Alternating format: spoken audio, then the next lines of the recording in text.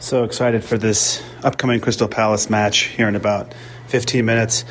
I think when it's all said and done, it's going to come down to the first half. And if we can play like we did against United, where we get 2 to 3 first half goals because we played aggressive, that's what I think it'll take to win this match. We got to come out super aggressive, more than we have been in the past few games. Can't wait to see the game.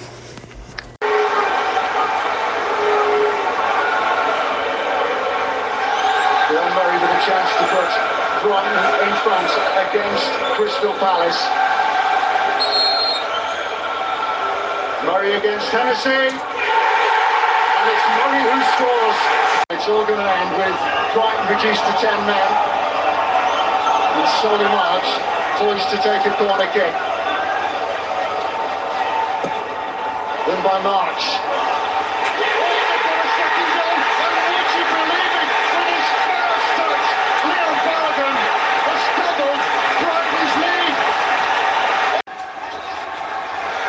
Solid challenge by Leicester. This challenge was followed up by another one by Bernardo. And Done striding out. They've got a third on the stroke of half time. All his own work. Florin Andone from a near impossible angle. He's beaten Wayne Hennessy, and Brighton down to 10 men have got a third goal against all the odds. What a first half of the Amex. She's taking the corner quickly. Wan-Bissaka. Let's have 5 additional minutes to the end of the 90. Wan-Bissaka goes down, and that is it. What a night for Chris Hughton and Brighton Hove Albion.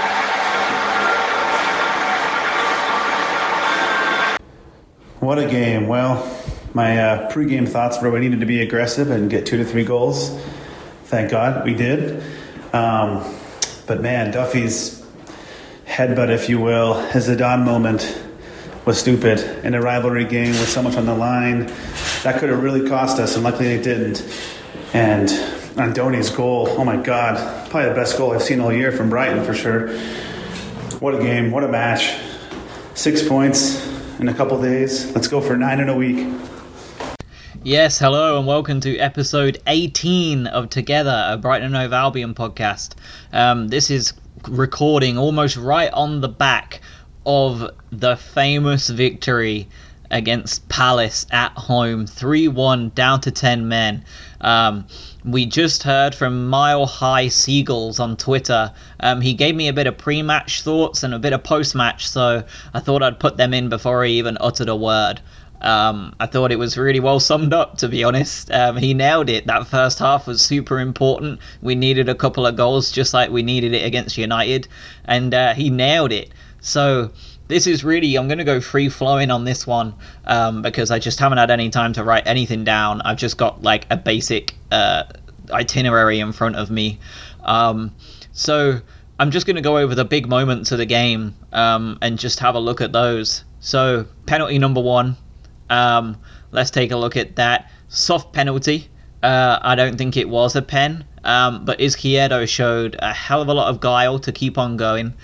He's a really tricky customer, isn't he, when he gets in and around that box. Even when the ball's in the air, he's really not got any kind of aerial place, but he scares people because if it bounces funny, like just like you saw tonight, like he's on it like a flash. And actually, I thought Tompkins made an okay challenge, which is funny because I thought Tompkins was the worst player on the pitch tonight. But you know, we got the penalty, and maybe that's a bit of they say that what goes around comes around. Everything evens itself out at the end of a football season. Maybe we can look back on the Cardiff game and say that was our defining moment where we evened the playing field with 1 or 2 awful decisions to the one here that got given for us. What wasn't an awful decision was a couple of minutes later, about 10 minutes later, I think, when Shane Duffy inexplicably went to call it a headbutt is a little bit extreme because their heads were already touching. But that's what it's going to get called, so I may as well just say it as much. The headbutt from Shane Duffy was really really stupid. It was the only dampener on the night, and by the time the third goal went in, I'd forgot all about it. But it's worth thinking now that he's got himself a 3-match ban. I don't think he will get a fourth, but it's potential for a fourth due to it being probably classed as violent conduct. So we need to hope that he doesn't get ruled out for any more than the 3. And we're now left with just Duncan Balogun for a very tough Christmas run. We've got Burnley, Bournemouth and Chelsea coming up next, I believe, are the next 3. I think it's those 3. Well, I know it's Burnley and Chelsea are 2 of them.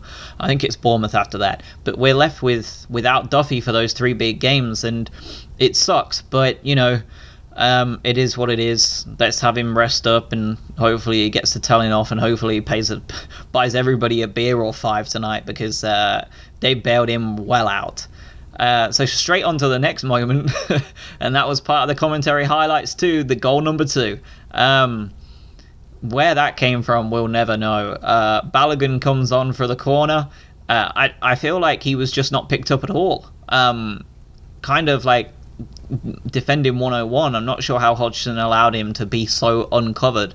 But what technique on the volley that was. He hit it first time, and it was an absolute beast.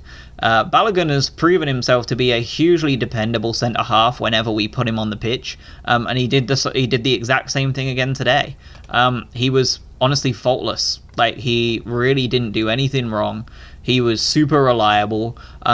He was great to see, and if we have to lose Duffy for 3 games, which we do, I couldn't ask for a better centre-half to replace him. Do I think that he ends up taking Duffy's spot? No, I don't. But he's as good as it gets in terms of a backup centre-half. He's a Nigerian international. He's just scored against the Palace on his first touch of the ball. And, he's rallied us through with 10 men against them. So, happy days. Next big moment in the game, Glenn Murray's injury. Which kind of coincided with this moment, in fact, because I think it was him going down that caused the problem. It certainly looked like a shoulder or collarbone injury. I don't think we'll know until a bit later in the week. I've seen that same reaction from people who have broken a collarbone and the same reaction from people who have dislocated a shoulder. And they're 2 very different injuries. The collarbone is going to be a longer term problem, and the separated shoulder isn't going to be as much of a problem for as long. So we'll just have to hope and wait and hope and pray that it isn't the collarbone problem, because that can be a nasty one. Apparently, anecdotally, it's the most painful bone to break. So that sucks if so. But he's out, and Andone came on. And 10 minutes later, 48 minutes on the clock, Bernardo smashes a ball out as hard as he can with a clearance, just to see that final half-time whistle go, and Andone chases the ball down. He's probably about 15 yards behind Tompkins, catches him up for pace, keeps the ball in from going out for a throw-in, takes that one big touch, beats Tompkins for pace. Then when he has to slow down because he's cut into the box, Tompkins gets one touch on it that just perfectly lays off Andone to cut inside him and just whack it into the back of the net.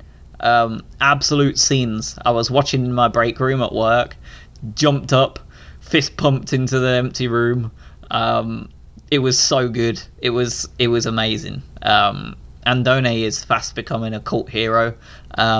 He's scored 2 now already. What a player he is looking. He doesn't look like he has any right to be as strong and as good at holding up the ball as he is, for his height and his stature. And yet he does it, and he has that burst of pace to make the most of anything he gets on the hold of.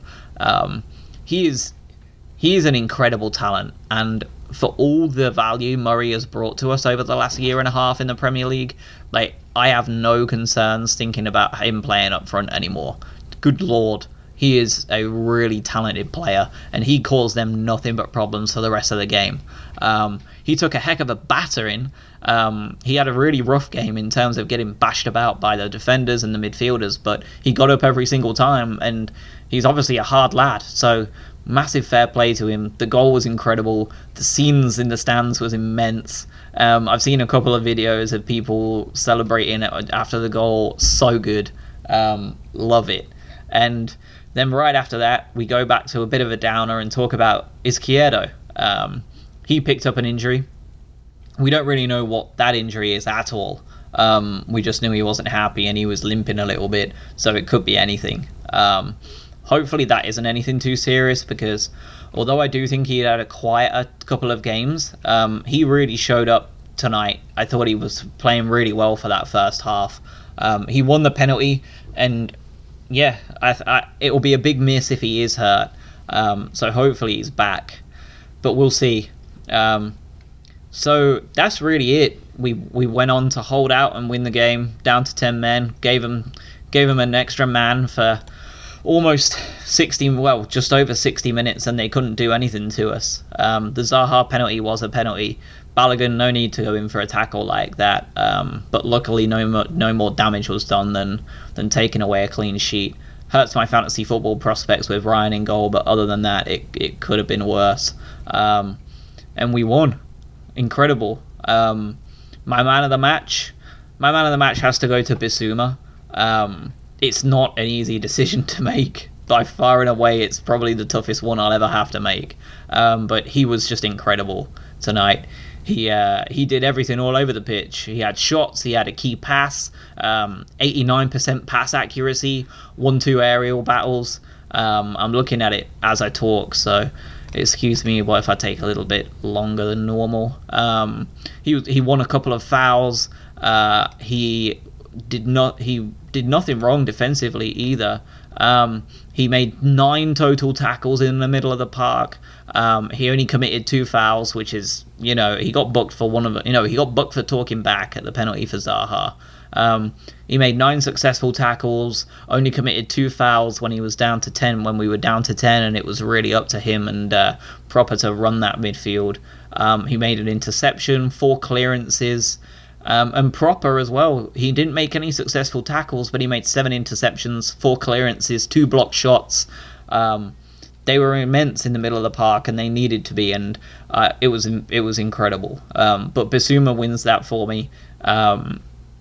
He's quite comfortably, I think, the best raw talent we have in our squad, and he is really starting to show how good he could be, and he's starting to show shades of that Paul Pogba-esque player that we were told he was when he came over, and he ran the show tonight. I thought he was absolutely incredible.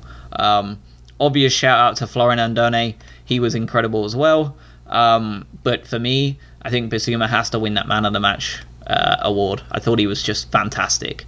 So I've had a couple of voice clips come through. Obviously, I had a couple from the Mile High Seagulls, and I had a couple last time for the show. And my dad wants in on the action. So this is Michael. He will be talking a little bit about the game tonight. I'm not sure if he watched it or if he watched some of it, and he's a nervous chap. He doesn't like watching them too much when it's a big game like this. So, without further ado, I'll let him talk about his feelings on the game. I'm sure it's going to reflect many of yours.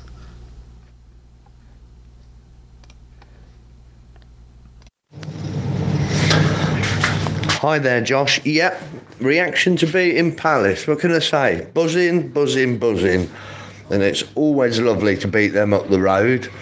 I see some YouTube footage of a bit of shenanigans in the town by the station, but I don't think it was much. There's too much police there, to be honest. But yes, it was, I don't know, just sort of like kept watching the scores flash up and sort of like, especially after we were down to 10 men, it was absolutely amazing, and it's a fantastic result. Another 3 points towards safety, which is really what we have to aim for. But I don't know, I'm just speechless. It's just amazing. Bit of a frantic last 10 minutes, I think, but no, we held on, and for once with the 10 men we come good, and like I say, just beating them up the road, I'm buzzing. I don't know if I'll sleep tonight, to be honest. It'll be ages before I get to sleep. excuse me, and hopefully another 3 points in the next game, because I think we've got a few tough ones coming up now. But, oh God, yes, it's always good to beat them. Whatever league we're in, whatever position we're in, it's brilliant. I said last season when we actually went up and people were saying, oh, Brighton are in the Premier League, all I said was, I don't care if we get relegated as long as we take 6 points off them. And that's how I feel. Yeah, absolutely buzzing, and I bet you are too. All right, Josh, I'm going to go now. All the best. So yeah, that was Michael. Hope you enjoyed his feelings and thoughts. I'm sure he really does reflect most of us. Absolutely buzzing. So last things last, as they always are. Burnley. Burnley is coming up. We play them Saturday. It's a massive one. We've had 2 games against teams that are below us in the table. And we have collected all 6 points from them. I don't think anybody anticipated that after the last couple of games that we've played. I really don't. I think all of us anticipated more of a problem. But we have seen them both off in fantastic fashion. So next up, Burnley. We have a lot of work to do for this one. They still have to play Liverpool this week, tomorrow. 7:45 kickoff as usual, and it's going to be a big one for them because I don't anticipate them getting anything against Liverpool, so they're going to be needing something against us, and I'm also not convinced it's going to be as easy as I usually thought it was going to be. So for me, our Burnley 11 have to be Ryan, Montoya, Dunk, Balogun, Bernardo, Knockaert, March, Proper, Bissouma, Gross, and Done. I wouldn't change the squad, other than the fact that I think Izquierdo will probably be rested due to an injury, and I think Murray will be rested due to whatever has happened to him too. So I think they're the 2 you'll see come in, and the obvious replacement for Duffy has to be Balogun. I think that's all we'll see. And Burnley have been conceding the most shots more shots than any other team they're conceding. So, hopefully the Liverpool team can really crush them and cause the problem for them, and we can go and kick them while they're down. They are not very good this year. I tipped them to go down, funnily enough, and sure enough, they're not doing very well. So maybe I willed it into existence, and they're on their way down.